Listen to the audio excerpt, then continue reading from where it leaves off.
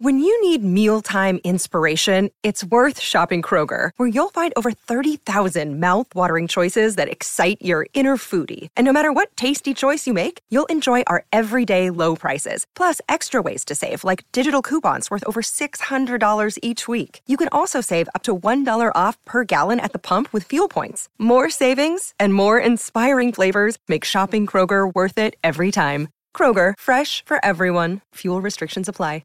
Another day is here, and you're ready for it. What to wear? Check. Breakfast, lunch, and dinner? Check. Planning for what's next and how to save for it? That's where Bank of America can help. For your financial to-dos, Bank of America has experts ready to help get you closer to your goals. Get started at one of our local financial centers or 24/7 in our mobile banking app. Find a location near you at bankofamerica.com/talktous. What would you like the power to do? Mobile banking requires downloading the app and is only available for select devices. Message and data rates may apply. Bank of America N.A., member FDIC.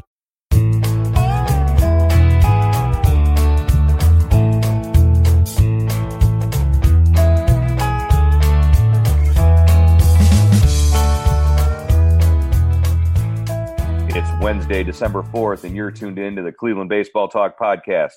I'm Joe Noga, and I'm joined by our Tribe beat writer, Paul Hoynes.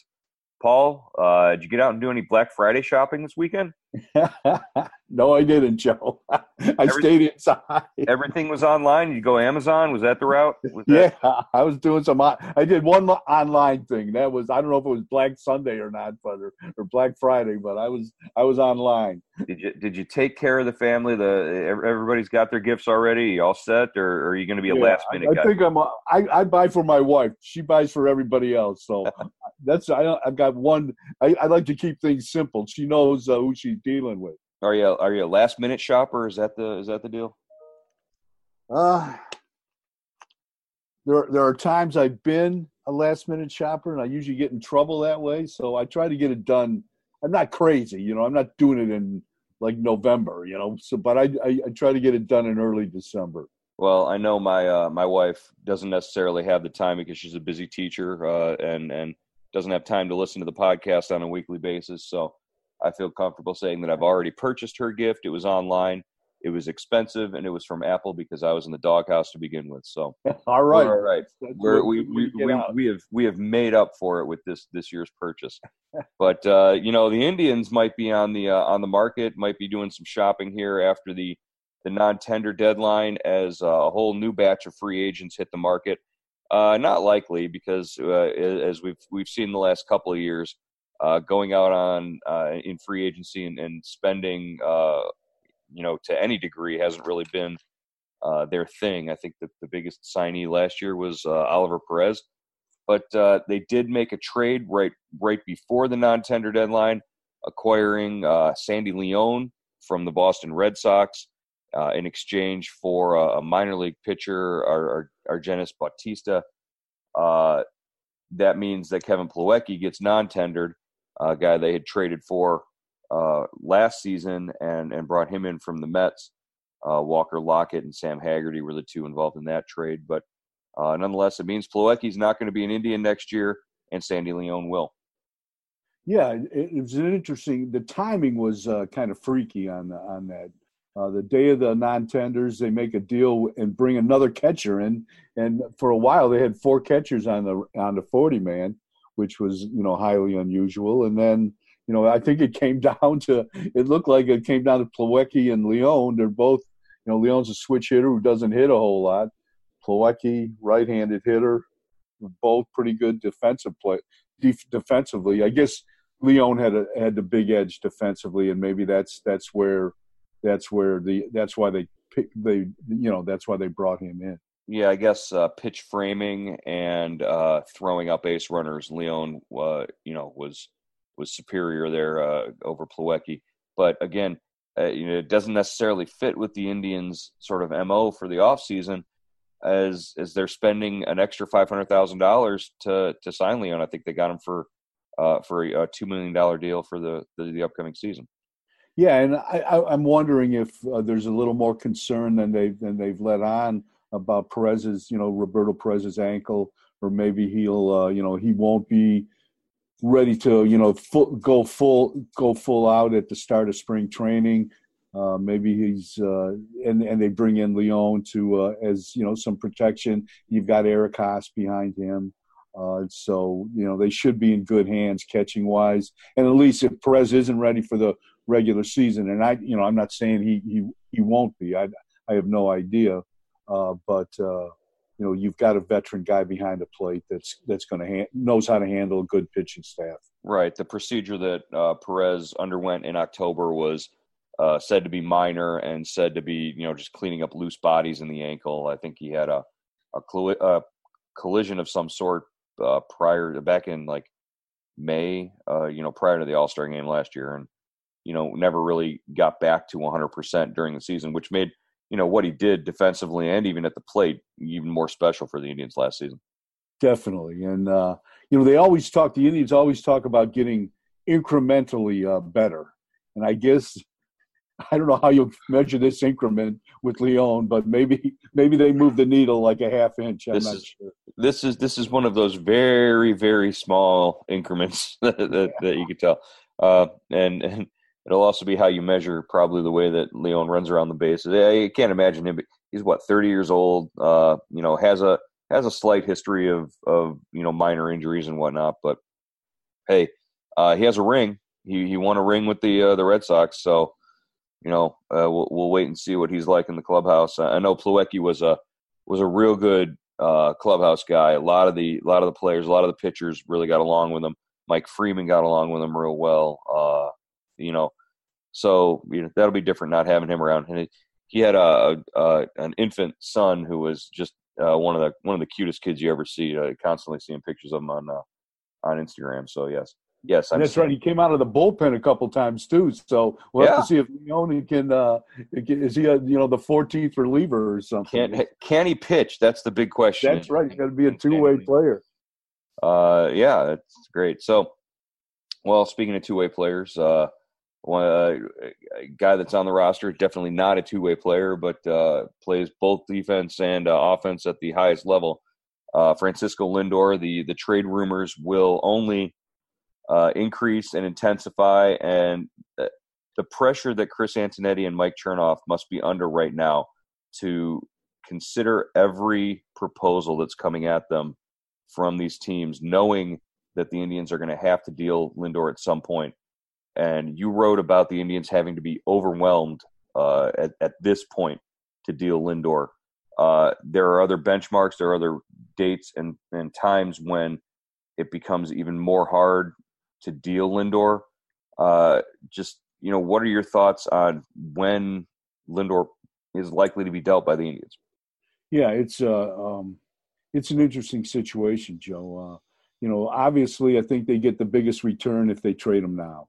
If they trade him this offseason. The team that gets him has 2 years then of Lindor, and they've got 2 years to maybe offer him an extension that he'd sign. But the Indians, talking to Chris Antonetti, it sounds like they think they're going to have a good team next year, that they're going to have a team that has a chance to get back on top in the AL Central, and they've got a better chance of doing that with Lindor. And I think, I don't think they trade him this winter. I think, the next critical point after the off season will be, July 30th. And it's going to depend how the team is playing. If they're, in contention, if things are going well, if they think, the front office believes they've got a chance to reach the postseason or win the division, and I think they should. I think they keep Lindor and maybe so if they're at July 30th, if you're in contention, I think they keep him, and then they explore trading him during the winter, the next winter. So if you're a fan of the Marvel comics and the Marvel movies, this is sort of like Thanos, and Thanos' favorite thing to say was he's inevitable. Well, if Thanos was inevitable, then a Lindor trade is inevitable. There's no way around it. The Indians just simply can't offer one of those 10-year, $300 million contracts. Yeah, I just don't see it. I mean, they've never done anything like that. What's the biggest contract they've had? 3 years, 3 years, $60 million for Encarnacion. Yeah, and and they bailed on that one. They didn't, they didn't fulfill. He didn't fulfill the life of the contract here. So I just don't see him doing it. Any indication you get is no. I mean, I know Antonetti says we're going to keep trying. We're going to keep, being creative and, knocking on the door. And who knows? I mean, I guess, maybe if Lindor got hurt or something, he would do it. But, that's on a negative side of it. And we saw him, miss, most of the first month of April this year with, the ankle and the calf injury. And that certainly didn't deter him. He had a great year, and he went out and he said that, he didn't even think about that. He was going to, keep pushing and, excuse me, and, keep going. He showed no interest in signing a multi-year deal. Right. And I don't know that even necessarily the contract situation played into Lindor's desire to want to play every game. I really don't. I think that he'd be that way if he were in his first year of arbitration eligibility or, pre-arbitration. I think he just wants to go out there and play every day. That's sort of that, he's from Puerto Rico, but that's the Dominican, mindset is to go out there, give me the ball, put me in the lineup every day. I want to be ready to play. And maybe that's from being around Carlos Santana as long as he has. I can't see it. Here's what I am drawing parallels to in my mind. Like you said in your post, you talked about how it would have to be a deal for, like the Bartolo Colon trade, where you got a Brandon Phillips, a Grady Sizemore, and more, something like Cliff that. Lee too, yeah. Cliff Lee as well. I mean, that's a heck of a haul. If they wait until the trade deadline, you're looking at something like what they got for Trevor Bauer. Only it's got to be more than what they got for Trevor Bauer because this is Lindor, not Bauer. And they did a pretty good job of squeezing every last ounce out of what they could get for Trevor Bauer. Yeah, that was a great trade. You got 5 years of Franmil Reyes. You got 2 months of Yasiel Puig. You got Scott Moss to sort of set you up. Plus, you got 2 other minor leaguers. You got Logan Allen, who's rated one of their top 10 prospects. Yeah, so you got.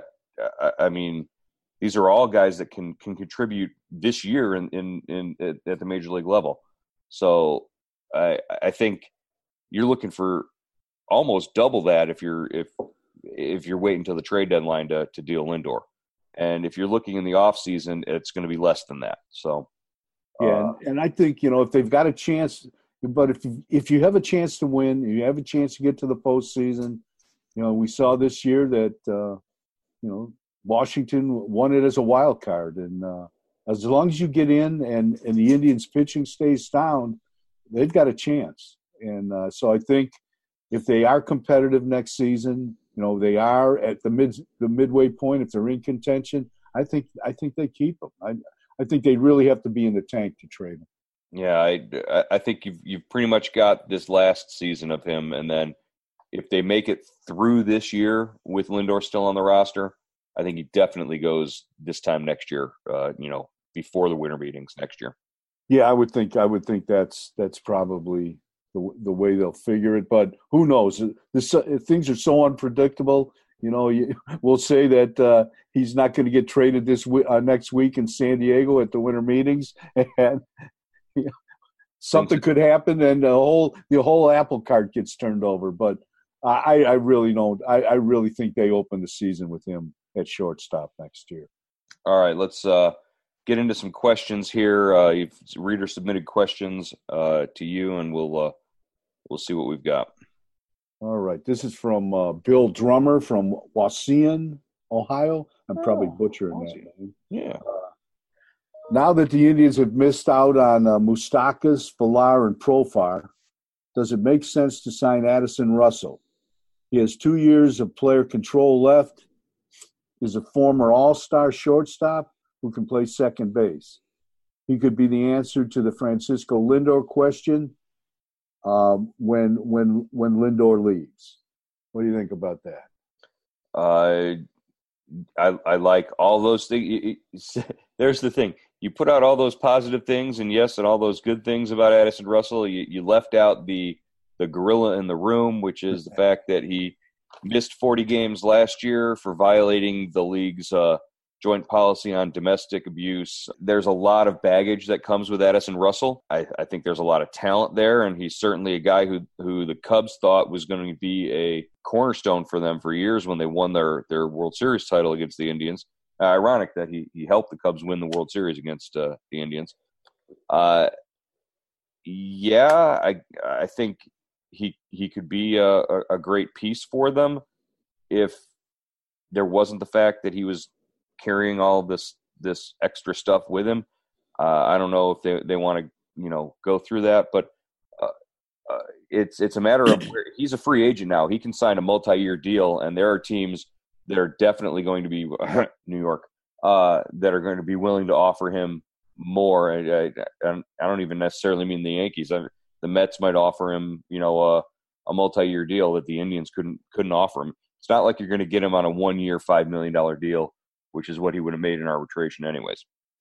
Yeah, that's interesting. I don't think they go near this guy, Joe. I really don't. I mean, in the past, they've tiptoed around the domestic violence, subject with a couple of players. But this is a high-profile guy, high-profile case, and I think you're inviting trouble. I think you can go find a cheaper, alternative to play second base or third base, whatever decision they make. We are talking about the Indians, who at one time brought in John Rocker, but this is a different time, a different age. This is not bringing in John Rocker at least came in and produced a little bit for the Indians. Russell's statistics have really sort of dropped off in the last 3 seasons, mostly because he's been dealing with the specter of this suspension and domestic abuse case. And by all means, no one's making light of anything that he did or the accusations of his ex-wife. I personally, I don't think it's something that the Indians would want to deal with.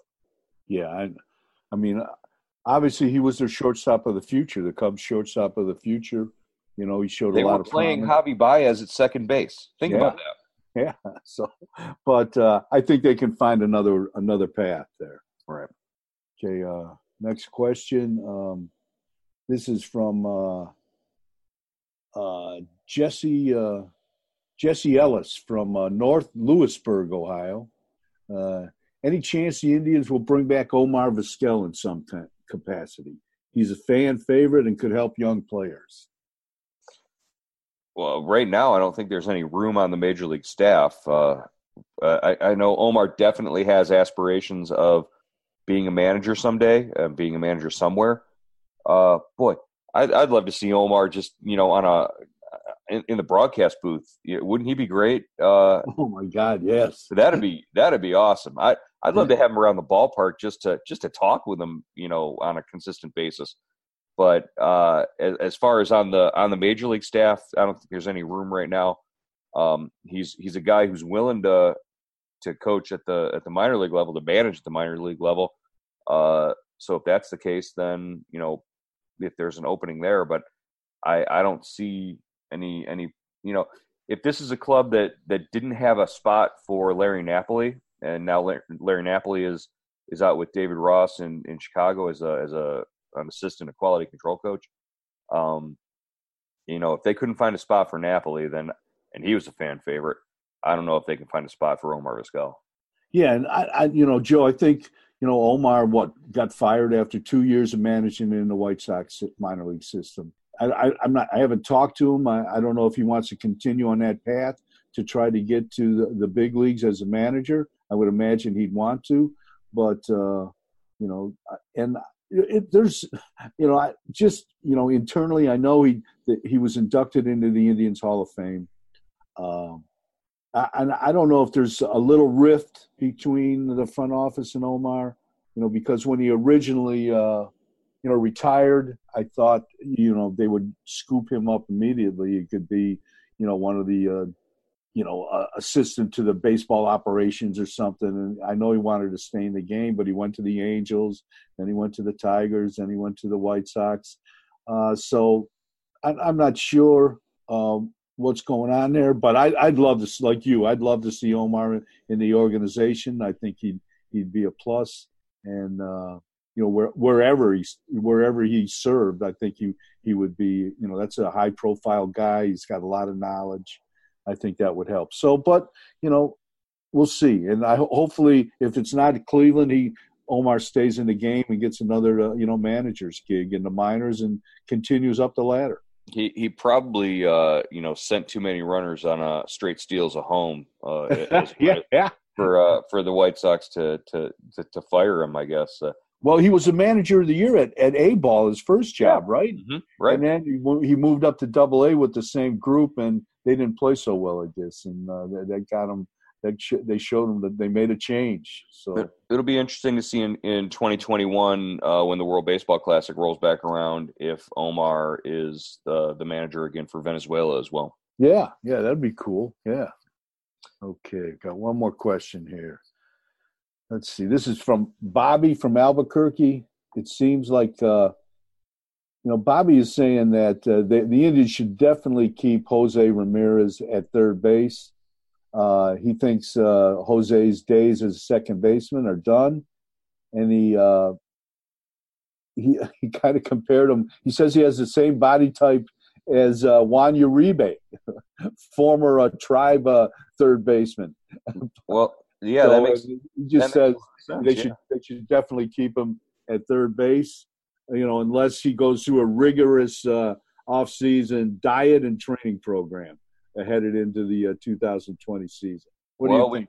We don't know what he's going to look like when he walks in into the first day of spring training, but the comparisons to Juan Uribe are appropriate, I guess. What was the nickname that they gave, or that Uribe and the writers gave Ramirez in 2016? Yeah, he was Mini-Me, right? What was that? He was Mini-Me. Mini-Me too. But Uribe was a bigger guy. Yeah. Just physically bigger. Jose's a little. He's 5'9" at best, don't you think? I don't think he's. If he's 5'9", I'm 6 foot. So yeah, and Uribe's like he's got to be. He was close to 6 foot, I think, and he was, I don't know, 230, 240, I would think. If Juan Uribe was 230, then I'm 230. So, but Jose's, his body has changed. Obviously, I don't think he can play shortstop anymore. No. But I think if they told him, we talked about this before. If they told him right now, and they probably did give him some orders or marching orders, or how to prepare for the off season. You're going to play second base. I think he'd be in shape. He's got an infield in his backyard, right? Doesn't he got a diamond? He's got a whole diamond in his backyard. So I'll tell you what, from following these guys on Instagram and seeing their posts on a daily basis, it's not out of the question that they gave some of these players some marching orders about nutrition and off-season diet, because I see Roberto Perez posting what he's eating, and it's almost like Roberto Perez is posting his meals sometimes on Instagram and just being like, "Oh my God, I've got to eat this. I've got to eat these vegetables when I really want to be eating something, that tastes good." Roberto Perez is definitely like hate posting on Instagram all the meals that he's got to eat to try and necessarily slim down or just get in shape so that his body is ready for the rigors of a 162 game schedule. Yeah, I think. I was a little concerned too, in 2018 when they got Donaldson and Ramirez had to move to second base. He certainly didn't look like, the Ramirez I remembered at second base. And I think that's probably where the reader's concern is, and people keep saying second base is his best position. Well, maybe it was 2 years ago, but, he's going to have to prove something, this spring if that's the way they go, if they sign a third baseman and they want Jose to play second. 2017, if you remember, when Jason Kipnis was dealing with the hamstring, and there was they were in the middle of the streak, they were hot. The Indians infield was playing at peak level, and you had Lindor and Ramirez up the middle, and Santana playing great at first, and Gio Urshela was playing third base. That was the best Indians defensive infield of the last 4 or 5 years. Yeah, that was really solid. They were really solid.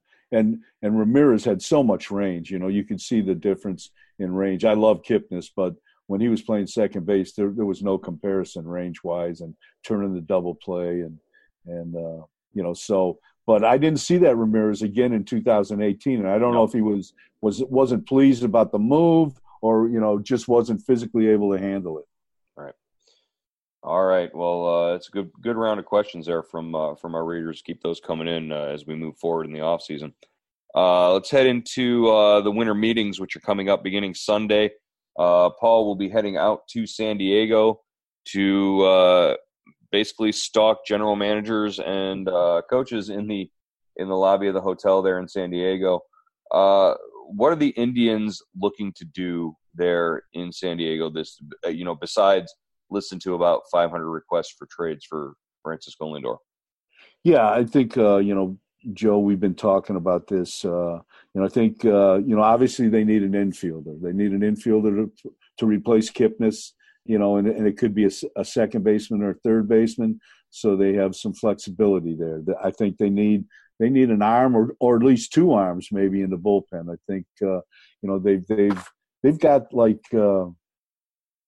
last count, I think they have about 13 players on the free agent market that they've jettisoned from this club, and a bunch of them are relievers. Tyler Clipper, Dan Otero, Tyler Olson, Cody Anderson, guys like that. I think numbers wise, they're going to have to bring in some arms, especially, even if the roster goes to 26 players this year, and that 26 players is going to be a position player. Yeah, that'll be a position guy. So they'll carry 13 pitchers, I would think. That's the limit. So I think they could use an upgrade in the bullpen. So I think they'll be looking there, and it would be nice if they could find an outfielder to play every day. It's not going to Mercado is going to play close to every day, I would imagine, but you don't know. Is Zimmer going to be ready? They've got some options in center field, and he could, Francona could platoon out there, I guess. But it would be nice to find. I'm not saying a guy at the talent level of Brantley or Puig, but it would be nice to find one guy where you don't have to constantly platoon and carry 5 or 6 or 7 outfielders. Right. If that was, I would put my money on them. Spending. If they're going to spend, they're either going to try and find an everyday outfielder or a 1-year third baseman.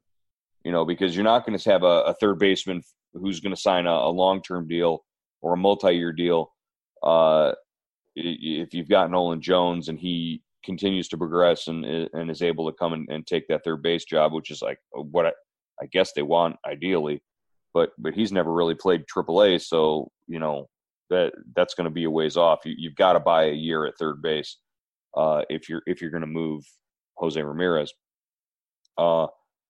I think you're right about the middle relief and the bullpen arms. I think they solved that problem the same way they did last year by just offering a dozen different guys minor league deals and bringing them in and Tito has a way of talking these guys through and being upfront with them. A guy like a Tyler Clippard, who they really valued last year. And they knew what he was going to be able to give them, and he came through for them. I think they can find another Tyler Clippard, this year. Yeah, and then maybe they bring Clippard back. Who knows? Yeah, entirely possible, but Tyler Clippard really, probably pitched himself into a maybe a 2-year deal with some club. Just what he was able to give last year. He was like the Swiss Army knife out of the bullpen for the Indians last year. And those guys, guys like Perez was fortunate. He signed that multi-year deal, and then his his bone. I mean, he vested his option for next year. But Clippard pitched good the year before the Indians signed him. He made like 75 appearances for Toronto, and still got stuck in that that minor league deal, veteran kind of thing, where you're a free agent and you're in the frozen market. And the Indians signed him late. He came in, he got hurt. And he opened on a DL. He opened in Columbus and still, came up and, did a professional job for him. So I think you're right. I think there's going to be guys like that. I think there's always going to be guys like that out there. And, Francona does a good job with them, like you said, setting up this bullpen.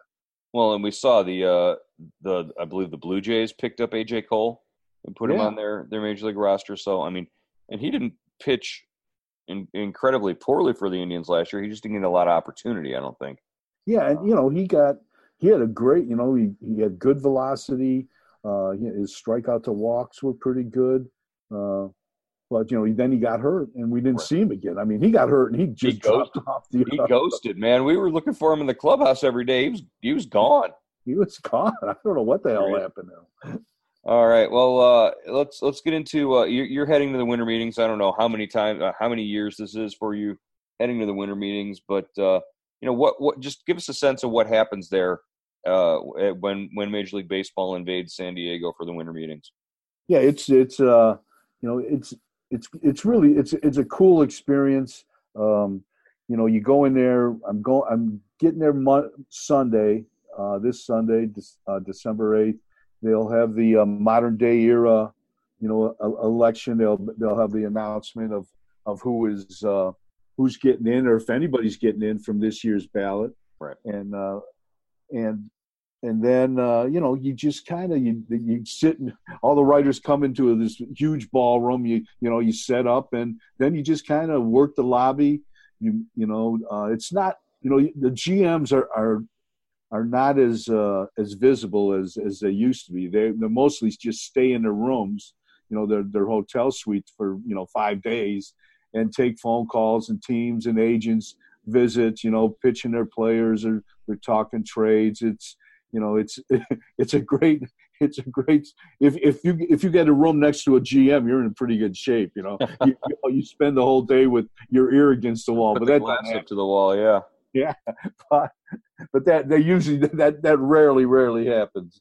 And but you talk to agents. Everybody in baseball goes to these meetings, so you see a lot of old friends. You see a lot of former Indians. I saw Larry Sorensen there last year. Wow. Out of nowhere, Larry Sorensen. He was one of the first Indians teams I covered. But there's all sorts of guys there. It's a fun time. But and it's better if the team you're covering is doing something. And and in the years as time has gone by, the winter meetings have kind of the activity there has dropped off because because of the last 2 years, especially the free agent market, and two, players, they don't have to make trades at the meetings. It used to be, it seemed like that was the place to go. When Gabe Paul was the Indians president, he always made a big deal at the winter meetings because he got the most publicity there, and that kind of spurred ticket sales. But these guys, with social media and with the ease of being in connection with your opposing general managers, you can do a deal anytime. There's no deadline, and that's why people have suggested that I think there should be some kind of off-season deadline, so players aren't waiting until February and March to sign. But but if your team is doing something and they're doing something at the winter meetings, it is really fun. It's like your head is on a swivel the whole time. You mentioned the modern era ballot for the Baseball Hall of Fame. The committee will be meeting to elect, hopefully a couple of guys from this list, because this is a stacked list. Dwight Evans, Steve Garvey, Tommy John, Don Mattingly, Marvin Miller, Thurman Munson, Dale Murphy, Dave Parker, Ted Simmons, Lou Whitaker. That's a list that basically all those guys should be in the Hall of Fame. You can really make an argument for every one of them. Do you expect any of those guys to get elected this year? Yeah, I would think so. I bet, at least one, maybe two. A couple of years ago, Jack Morris and Alan Trammell got in off this ballot. Trammell is Lou Whitaker's longtime double play partner. I mean, this Joe, this ballot is to me is almost better than the current BBWA ballot. The guys that are eligible for the Hall of Fame. I mean, you look at guys like Garvey and Dwight Evans and what they did, and how many All-Star games they played in, and how long they played, and Garvey's stats are unbelievable, especially in the postseason.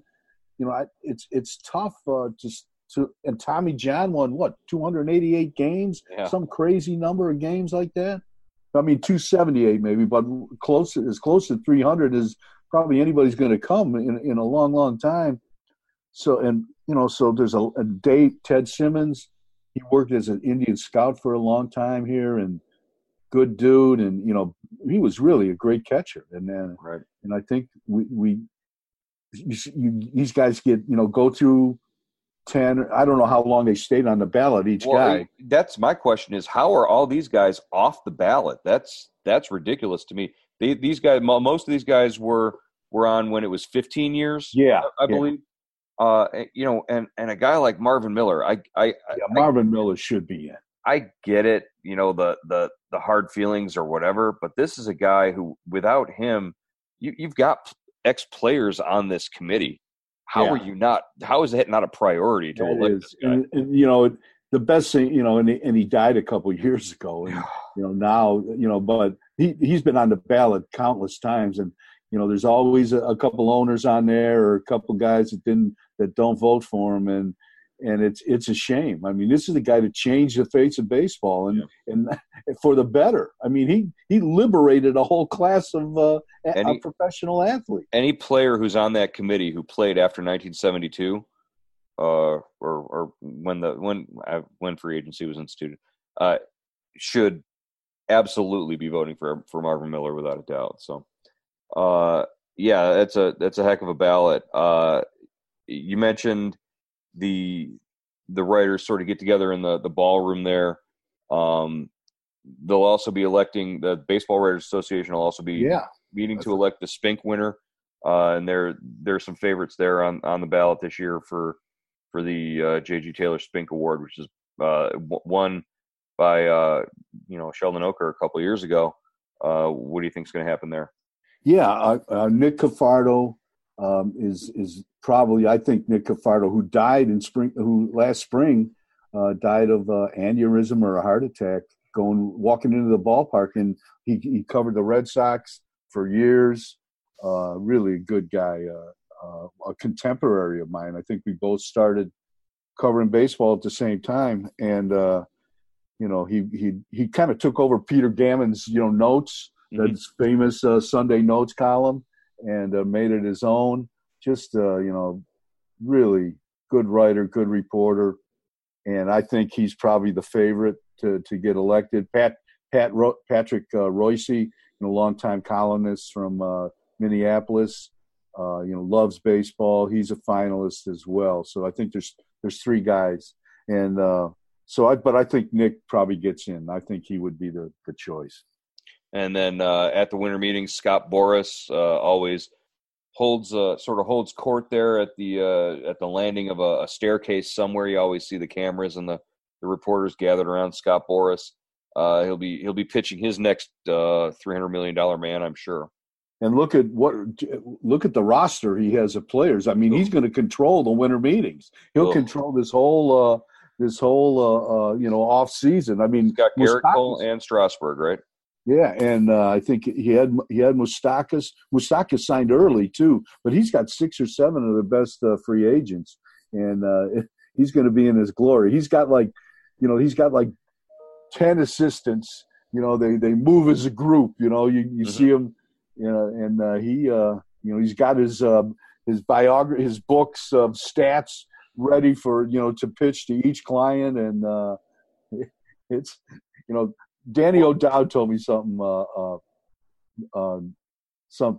I always remember about Boras. He goes, everyone complains about Boras being hard to deal with, and that his negotiations get dragged out. But Danny O'Dowd said, Scott Boras isn't hard to deal with.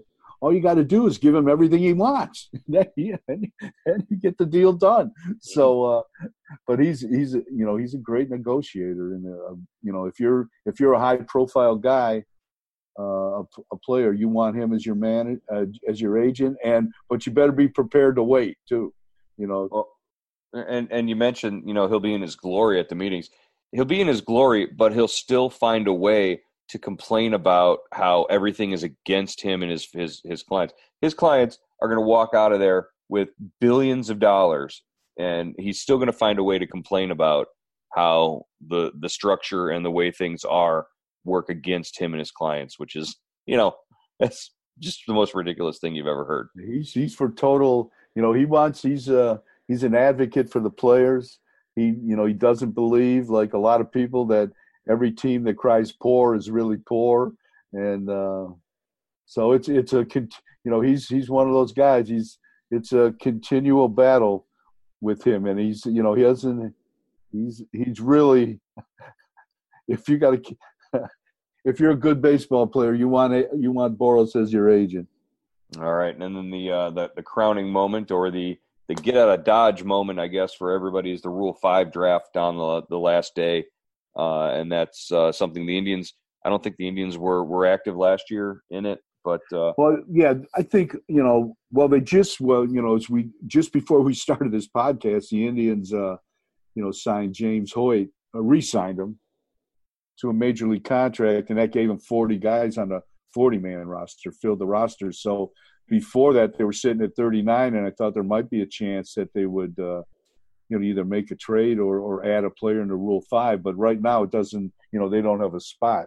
But they always lose. It seems like clubs with good farm systems, always lose some players. I would look for the Indians. I would think the Indians would probably lose a couple players in this. They also, fill some needs, at the minor league phase of the draft too. So it's something. It's interesting to watch. There's been some great players that have gone into Rule 5. Roberto Clemente was a Rule 5. A Rule 5 guy, yeah. Yeah, and Kelly Gruber, if you remember him, the Indians lost him. This was 83 or 84, and he became an all-star third baseman for Toronto. So you can find and Tommy Waddell, who just died, was a Rule 5 player that the Indians picked up from Atlanta, and he gave the Indians a couple good years. So there's talent there, and the Indians. That's why they work so hard to try to protect those 40 players, to get the 40-man roster in line for this Rule 5 draft. And last year, Joe, the Indians had left.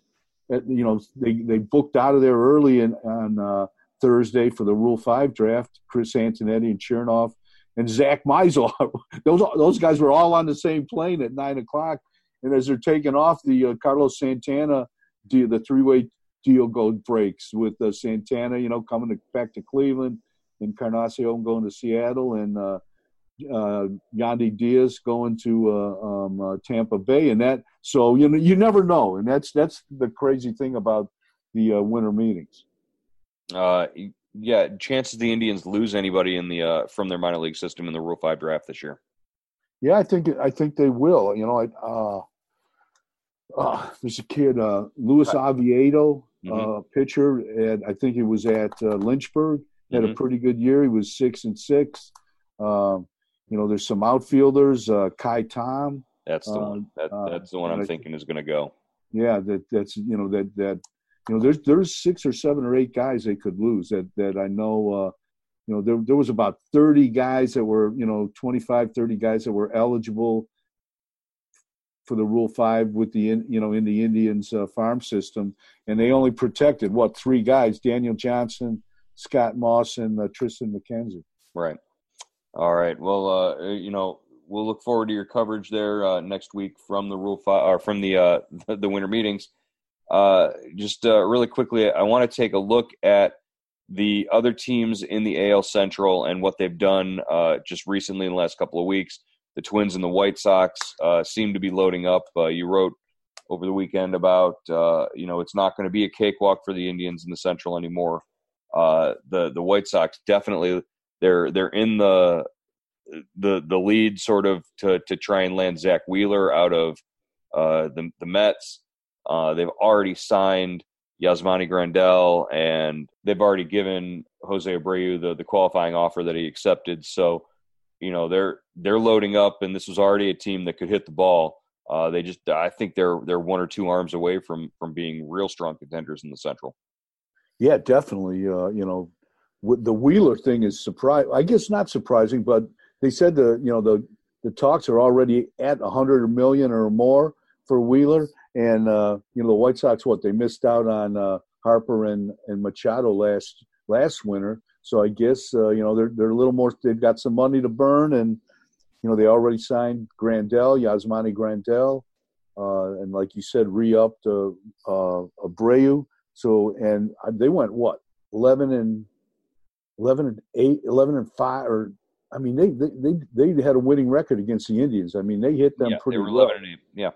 Yeah, so they did a nice. So they're going to be dangerous, and the Twins, have Odorizzi came back. Mm-hmm. So but they still got. I thought Wheeler, the Twins were in on Wheeler too, because they've got some. Their problem is going to be filling out that rotation with, Odorizzi and Barrios. Barrios are the only two guys. Kyle Gibson went to Texas, signed that 3-year deal with Texas, so. They've got some openings in the rotation, and but if they fill those, they're going to be dangerous again too. Well, I mean, if you think about it, the White Sox are going to try and strike early and get Wheeler. If they can get Wheeler for $100 million, it's better than spending $300 million on Strasburg or Cole. It produces the same effect for them. They just need that arm. As long as he's healthy. I know Zach Wheeler has dealt with injuries in his career, but yeah, I think you're looking at they're definitely coming. How can the White Sox not just be the bullies of this division every year? You're looking at 3 small market teams in the AL Central every year. If the White Sox have this much money to spend, why aren't they spending it? That doesn't make sense. Yeah, I think it's Reinsdorf is the owner, and I think he picks his spots supposedly. When to spend, when not to spend, and that if they get Wheeler, then you've got Giolito, Cease, you got that Lopez kid, Ronaldo Lopez. Yeah, he gave the Indians Carlos Rodon, and who's the kid that throws 100? Kopech. Kopech, yeah, but wasn't he hurt? He had a Tommy John. He's coming off Tommy John, I think. So he's half a year away at least. Yeah. So I mean, they're the big question there is starting pitching, I think, because they've got a great lineup. All right. Well, that's going to wrap it up here for this week's edition. I'll leave you with give me a number, give me a percentage chances you think. When we come back during the winter meetings next week to talk, that you think Lindor or Kluber will be dealt at some point next week? Oh boy, I'd say 8%. There you go. I don't think they'll. I don't think they're going to trade either guy right now. I really, and we've talked about this. We've given our reasons for Lindor, but Kluber. I mean, nobody's seen this guy pitch. I mean. And he made 7 starts, and obviously he's got a great track record. But don't you have to wait and watch him pitch? Right. I mean, don't you have to see him in spring training? I mean, to say a team is going to just I'm getting Corey Kluber here, and or I don't know. I mean, or is he a throw-in in a deal? I don't. You say, well, would you do this, and do you want Corey Kluber too? And his $17 million contract. I just don't. I think this is going to have to take some time. I think if you're going to trade Kluber, I don't think it happens until late in spring training or early in the season. Yeah, if he comes out and has even an average Corey Kluber beginning to the season, then you might be talking about him as a potential, trade deadline piece, depending on what the Indians are doing. But yeah, it'd be interesting. Okay, 8%. I'm gonna go 25%. Yeah, 1 in 4 chance. Okay. I just put the kiss of death on this thing. There you go. You know what's happening now. Hoynesy said it. Mark it down. Wednesday, December 4th. Right. The Indians are definitely not trading Francisco Lindor or Corey Kluber. We're not going to even get into the whole Lake thing. So, all right, Paul. Safe travels to San Diego next week, and we will talk to you hopefully at some point from the winter meetings as we're there on the Cleveland Baseball Talk podcast. Great. Okay, Joe. Good deal.